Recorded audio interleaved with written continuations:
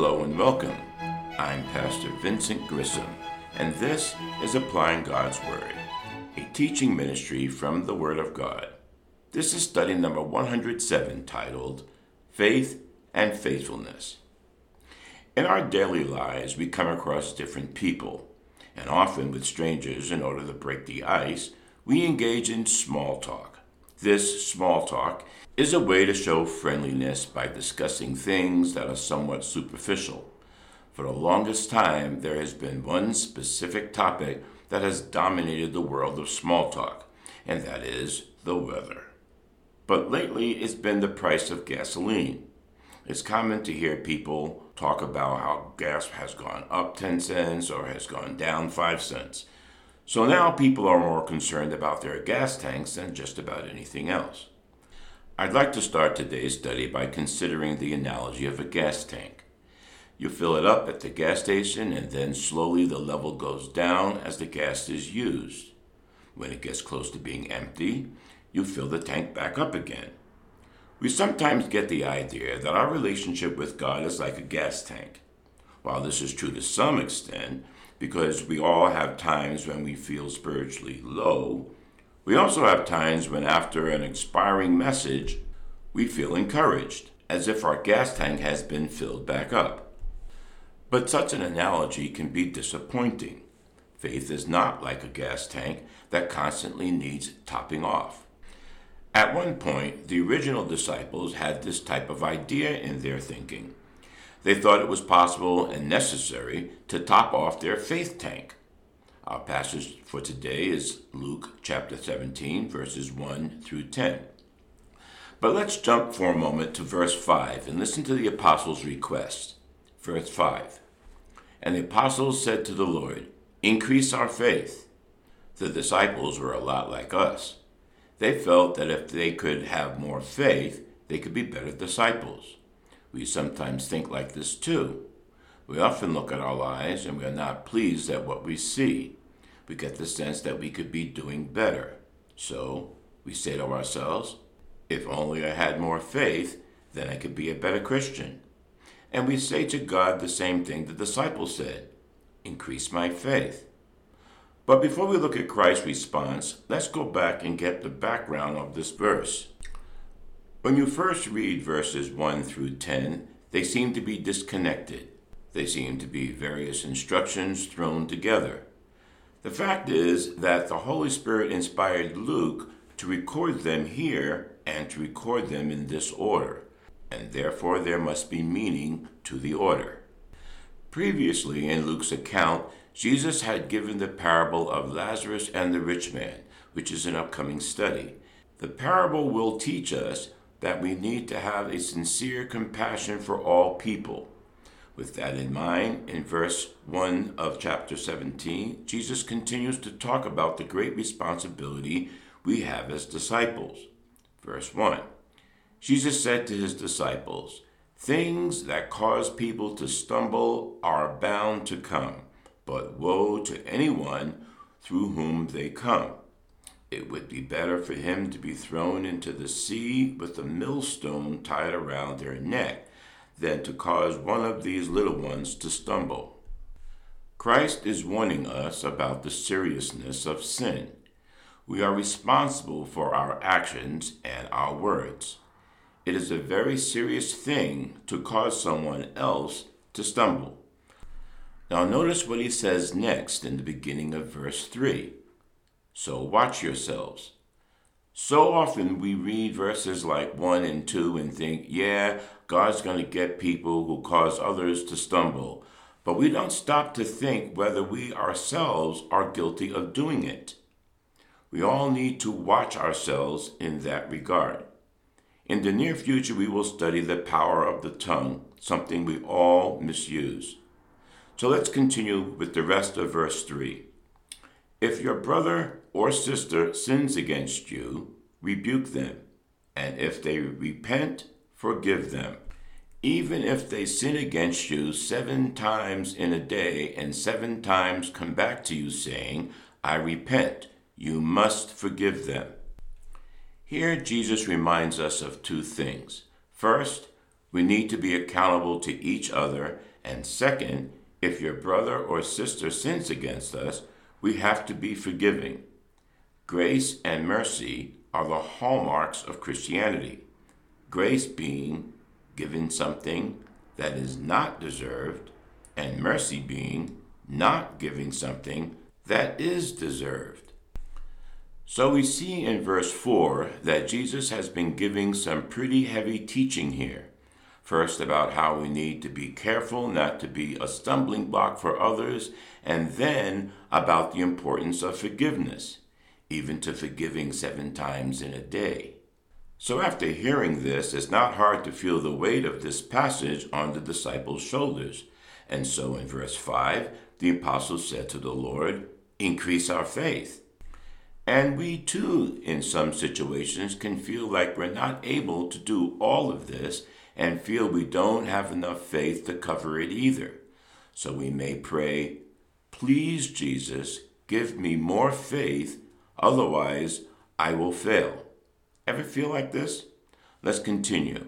Verse 6, he replied, "If you have faith as small as a mustard seed, you can say to this mulberry tree, 'Be uprooted and planted in the sea,' and it will obey you." Well, I don't think this was the answer the disciples were looking for. We might have expected Jesus to pray for them and ask the Father to grant them more faith. But Jesus' response shows that it's not about the amount of faith, but what we do with what we have.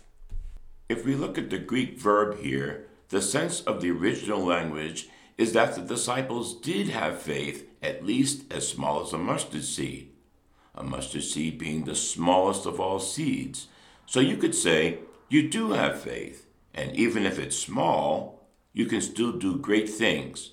Or in other words, you already have faith, you just aren't using it. The disciples were asking for the wrong thing. They didn't need to increase their faith, they needed to increase their faithfulness. There is a big difference. Faith is a gift from God. He gives us the amount of faith that we need, and it never runs out. Faithfulness, on the other hand, is our obedient response to our faith. It's what we do with our faith, and that is up to us. Faithfulness is defined as being loyal and obedient to the one we put our faith and our trust in. We put our faith in Jesus. We also have to be faithful to him. When we accept Jesus as Savior, we put our faith in him. When we accept Jesus as Lord, we put our faithfulness in him. Jesus needs to be both our Savior and Lord. It's not enough to say, "Thanks, Jesus, for dying for me. See you later." When we accept salvation, we die that day. We are no longer who we were before. At baptism, we are resurrected as a new person, and we no longer live for ourselves. We live for Jesus Christ. As believers, we must give our entire life, every part of it, over to God. We have to say, "God, here I am. Use me as you wish." And when we do that, we have to be willing to be faithful. When God says, "Okay, here's what I want you to do," we have to be faithful to do it. It's not a matter of faith, it's a matter of faithfulness. It's a matter of obedience. As humans, we like to use excuses. We like to say things like, "I'm not ready yet. I'm not prepared enough. I need to learn more. I need God to give me more faith." If you're a Christian, you are ready to do whatever it is God wants you to do. He's God. He knows you. If you weren't ready, he wouldn't have asked you. If you're a Christian, you have the Holy Spirit. You have the gift of faith. You just need to let your faith drive your obedience. Show your faith by stepping out and relying on his strength, not your own. That's faithfulness. Jesus left us with a short parable in verses 7 through 10 to help us put things in the right perspective. Verse 7, Suppose one of you has a servant plowing or looking after the sheep. Will he say to the servant when he comes in from the field, "Come along now and sit down to eat"?